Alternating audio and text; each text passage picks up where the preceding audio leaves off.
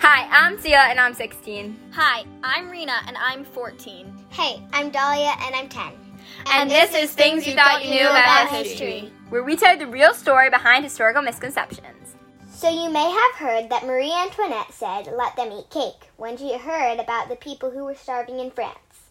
Your Majesty, the people are starving. They have nothing to feed their children and no bread to eat. They don't have bread? Why, just let them eat cake. Well, actually, there's no evidence of her saying that. What's the deal with that? Well, let's find out. To understand this phrase, where it comes from, and why this myth is so widespread, we first need to understand the background, because it's sort of important. Marie Antoinette was born on November 2nd, 1755. Her mother, Marie Theresa, was the Empress of Austria, and her brother, Joseph II, would also go on to be the ruler of Austria. Before Marie Antoinette was born, Austria fought the War of Austrian Succession. This war started in 1740, soon after Marie Theresa became queen. Frederick II of neighboring Prussia seized Silesia, which was part of Austria. The reason this war is called the War of Austrian Succession may have to do with why it started. Marie Theresa was a woman, so her father had to make the Pragmatic Sanction, which guaranteed her the right to inherit the throne and the territories. But by seizing Silesia, Prussia ignored the Pragmatic Sanction. This means part of the reason and excuse for the war was a dispute over Marie Theresa's right to rule Austria or her succession from her father. During the War of Austrian Succession, Austria was allied with Great Britain and Prussia with France. At this time, France and Great Britain were often rivals, and Prussia and Austria were rivals too. Austria wanted strong allies, so they allied with France in something called the Diplomatic Revolution. Since France and Austria were now allied, Great Britain allied with Prussia to try to keep the balance of who had power in Europe. Prussia and Great Britain fought against France, Austria, and for a time Russia in the 7 Years' War, which began in 1765. What does that have to do with Marie Antoinette? To strengthen Austria's alliance with France, Marie Antoinette married the Prince of France, who would become King Louis XVI. In May 1774, Marie Antoinette became Queen of France when her husband Louis XVI became King of France. Okay, so we know Marie Antoinette was married to the King of France, but why would she say let them eat cake? Well, it has to do with the French Revolution. During her husband's rule in France, people were unhappy. The economy in France wasn't doing well, and there was a lot of unrest. Food shortages in Paris sparked a crowd of several thousand women to march from Paris to Versailles, where the royal family lived. They demanded cheap bread and that the royal family move to Paris. This was in October 1789, and it's known as the Women's March to Versailles. Around this time is when people think Marie Antoinette said let them eat cake. But there's no evidence that she said anything of the sort. It actually seems she may have been a rather charitable person. Oh yeah, that's right. I heard she didn't actually say let them eat cake, but instead a similar phrase. Let them eat brioche. Brioche is a French bread that is more expensive and has different tastes and textures than traditional bread. However, it isn't dessert like you'd think of when you hear the phrase let them eat cake. Well, she actually didn't say that either. So why do so many people think she did? Well, Marie Antoinette wasn't very popular in France. From the beginning, many French people had negative opinions of her. She was also known for living a lavish lifestyle.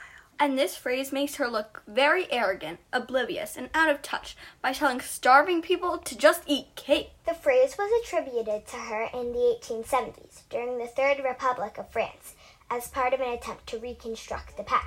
They wanted to ruin the reputation of monarchy in France as a whole. The phrase was used to hurt Marie Antoinette's reputation and legacy. The phrase had been floating around for a while and had been used against other noble women in the past. The first person to write this phrase may have been Jean-Jacques Rousseau. I hope I'm saying that right. He was a philosopher who influenced the revolution. He wrote the phrase let them eat brioche in one of his novels, where it is said by a fictitious or fake character who belonged to the 18th century French aristocracy. When he wrote this novel in 1767, Marie Antoinette was only 10 and not yet married to Louis XVI of France. Rousseau may have either made up the term himself, or he could have been referring to Marie Therese, the wife of Louis XIV of France about 100 years before Marie Antoinette became queen. It seems the phrase may have been floating around in different variations before this. Another time this phrase came up was in Germany, where there's a story of a 16th century noblewoman who wonders why the hungry peasants aren't eating krosem, a kind of sweet bread. Okay, so they used a phrase that had been floating around for a while to make Marie Antoinette look bad. But what actually ended up happening to Marie Antoinette? Well, in 1793, Louis XVI and Marie Antoinette were both executed on the guillotine, which was a device used in many executions during the French Revolution. The French Revolution started in 1789, and its beginning is often marked by the tennis court oath. In the French government at the time, the king would call the Estate General when making a law. There were 3 estates in the French government. Each one got 1 vote on the laws the king tried to pass. Hi, I'm the first estate, and I'm made up of the clergy, or people who worked for the church. We're about 2% of the population, and we own about 20% of the land. Hello, I'm the second estate, the nobility. Only 2 to 4% of the population, yet we own about 25% of the land. We are certainly rich, and we even get out of a bunch of taxes. We usually vote the same way on most issues. We are both nobility, after all. And that isn't fair. By the way, I'm the third estate, made up of 95% of the population, and I only get 1 vote. This is ridiculous! Just stop this already! Well, that's it. If you won't let us have more of a say, we'll give it to ourselves. We are now the National Assembly of France. Hey, why are the doors to our meeting place locked?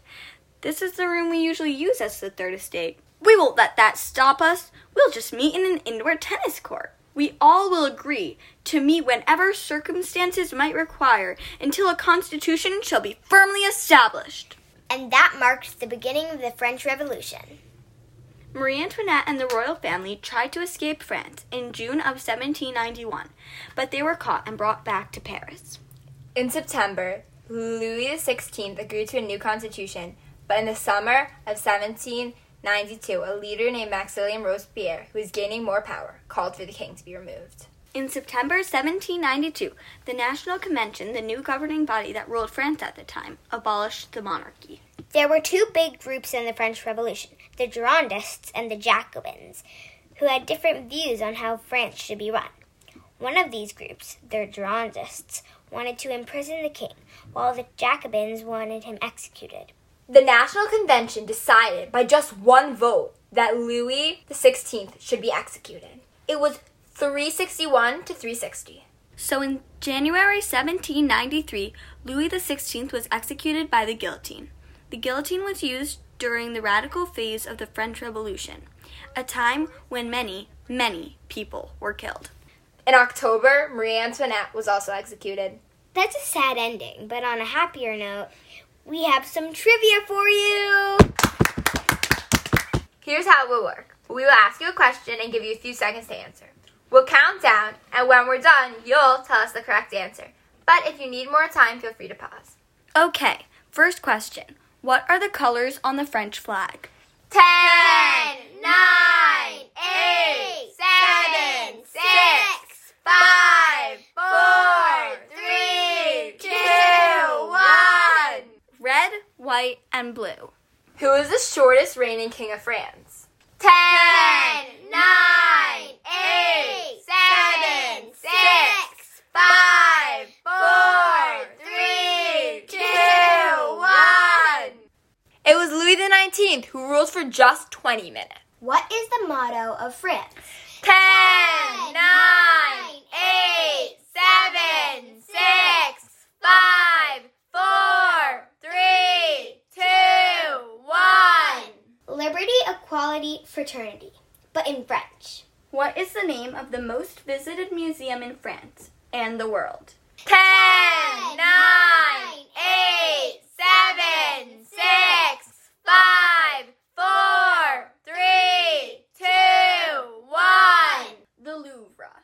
Who ruled after the French Revolution? 10, 9, 8, 7, 6, 5, 4, 3, 2, 1. Napoleon Bonaparte, the emperor. I thought they wanted to be ruled by the people. Well, I guess that didn't really work out. Hope you enjoyed learning about Marie Antoinette. Follow the podcast because we upload a new episode at the beginning of every month. And now for some sources.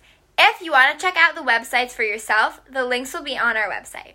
We used an article by Live Science called Let Them Eat Cake and an article by World in Paris called Let Them Eat Cake, Marie Antoinette. We also used Biography.com's article on Marie Antoinette, and we used the Crash Course AP European History book.